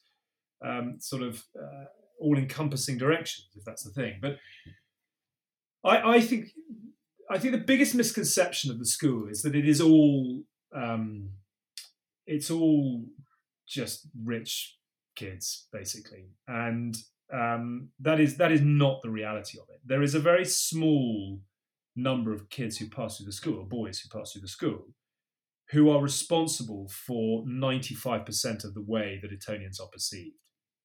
Would be my answer to your question. There are a lot of very, very normal people who go through, and of course they're enormously privileged to have the opportunity to go to what I would probably say is one of the best schools in the world. But there are a lot of children who aren't privileged who are now going through that school in the same way. There's an enormous bursary. I can't remember the statistic, but there's an enormous bursary program in place. And it is not just about kids who can afford it. It's about kids who deserve it now. And that's absolutely right.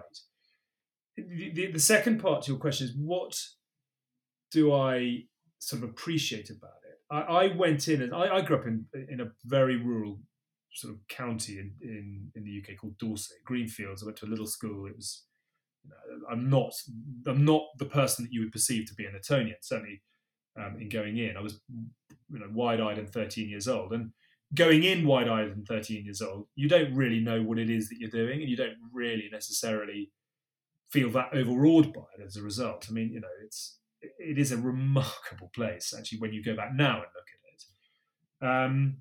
But the thing that Eton did for me that I will always be eternally grateful for is that we did two things. One is, I think it took a very, very ordinary kid, and I was bang average at everything, and it gave me a chance to be really good at something when I found what that thing was. And I think that is a very special trait to have. And I don't actually think I ever found it at school. I think I found it when the passion that I had for sport was unlocked by combining that love by an opportunity at Sky. And I mentioned earlier that I'd never done any broadcasting, and I'd never done any training, and I'd never done any acting, and I'd never done any performing of any real capacity. But when I found the thing that I knew I wanted to do, it had given me a confidence, I suppose, a belief, a resilience, to go and get it. And I took a step off the top diving board, and I'd never done any training of any sort. And with 12 hours notice, my executive producer said the first time I ever used a live microphone was 6 o'clock on a Friday evening, and he said, I haven't got a reporter for the game at Twickenham tomorrow. I'd like you to do it. And at 2 o'clock the following day, I went live on air at a rugby match with 80,000 people in the crowd. Now, you've got to be in the right place at the right time, and you've got to work bloody hard to do it. But I think the school gave me just a belief that when I found the thing I wanted to find or was looking for, that I'd be all right and I could give it a proper crack. And I feel eternally grateful. I'm unbelievably lucky to have gone to a school like that. And I hope that I've sort of repaid the investment and the opportunity that my parents gave me by finding the thing that I really loved and going for it and sort of reaching it, really. So I think that the perceptions of the people who go there are driven by a very small minority of the kids who come out. And I've got some unbelievably good friends from the days that I had there, and they're all very normal people. They really are. Very cognizant and very aware of the amazing opportunity they've had. But it's a bit of a bubble in your life. You go into this extraordinary establishment. You are given every opportunity under the sun to find the thing that you want to do. They will really help you go for it if you commit to it. And then you're often back out into the world again. So it's a pretty small microcosm in your entire life. It's an amazing school. And it did amazing things for me, but it's not the be all and the end all. I think you've got to put a lot in and around it in order to actually make it work. It doesn't give anything to you on a plate. I think that's a good explanation, and I do think it's just a fascinating world for people, who are unfamiliar with it. And I do think there's a kind of aura in some respects that surrounds it, some positive, some negative, and. My room at school looked out onto Windsor Castle, and you end up wearing these tailcoats every day, and you think you look normal, and you go to school. You go to chapel in a building that was built in 1480 or whatever it is, and it's just all part of it. The more you do something, the more normal it becomes, I suppose. But if you walk through the town, I go back now, and I'm like, it's just another world. And I left 24 years ago, and it's just I feel so removed from it. 24 years old. I picture the most sophisticated school lunches I've ever seen. It was pheasants every day, and it was caviar and fine champagne. Yeah. We had chicken. I remember we had chicken 14 days in a row once because the catering staff got their budgets wrong. So, those are the things you remember from the days. Chicken every day for 2 weeks. Must have been a revolution. But yeah, really. I remember having something that tasted like chicken. At my high school. I mean, it's interesting too, and just the way you describe it, overlooking Windsor Castle and the kind of how old the chapel itself is. I mean, we recently on an episode spoke about the fact, of one of the things that strikes Americans when they come to Europe, and that consistent theme amongst tourists of this is older than my country, or this is older with the whole city I'm from. And it was a BuzzFeed article that we were discussing. So, the most reputable source possible. But it is something that has consistently, for me, in terms of hosting people now who are coming from the US or even coming from Australia or wherever it is, where you have this moments where they'll kind of look at not Windsor Castle, but a kind of insignificant, we'll be walking around the streets of Paris and they'll say to me, oh my God, that church is so old and magnificent. What is it? And you just tell, I don't know, it's just another church. I've never paid any notice to it before, and it is always interesting in a sense, yours on a different scale, but how things can become very normal and just sort of bog standard very easily. We all live in quaint little hamlets over here in the UK. It's, let's not change any stereotypes. But Alex, thank you so much for the time that you've taken to speak with us. We're very appreciative, thank obviously, you so much. And it's been fascinating. It would be great to have you on again in the future because I think we only have tapped into a fraction of the topics that we could have gone into in more detail and some of the anecdotes that you would have been able to provide. But thank you so much, and it's been a pleasure. Yeah, thank you. Great, and thank you both very much indeed. Thank you for listening, and I hope you can get something useful. Yeah, no, absolutely. And Rugby World Cup next year, right? So maybe we'll have to have you back. Maybe give us a little preview.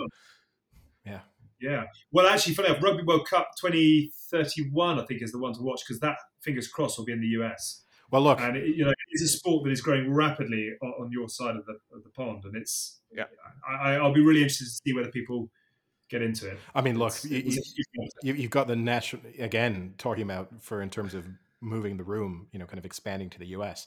Here you've got, one co-host in Paris for the next Rugby World Cup. You got another co-host in in the US for a World Cup 8 years down the line. It's the stars are aligning for you in terms of just building off the back of this. Here's our luck.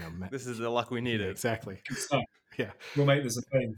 But thank you, thanks gents. so much. Really enjoyed it. Thank you so much. And just one final note, I guess, for people who have enjoyed the conversation, they can obviously find you regularly on the Good, the Bad, and the Rugby podcast. I don't know if you want to plug. You've said you're not the most active person on social media, and that's not how you see yourself. But if there's anywhere else they can find you or interact with you, do you want to do any additional plugs? Good, the Bad, and the Rugby is, yes. I will apologise in advance to any people who come and find us and then they don't necessarily enjoy what they listen to. And then I do socials. I think I'm at Alex Payne TV, which was a nod to yesteryear, but maybe one day again in the future. Who knows? At not Sky Sports, Alex Payne. Yeah. At not Sky Sports, Alex Payne. May he forever lie and rest in peace. Well, thank you very much, Alex, and have a great evening. Thanks so much. Thanks, guys. Bye-bye.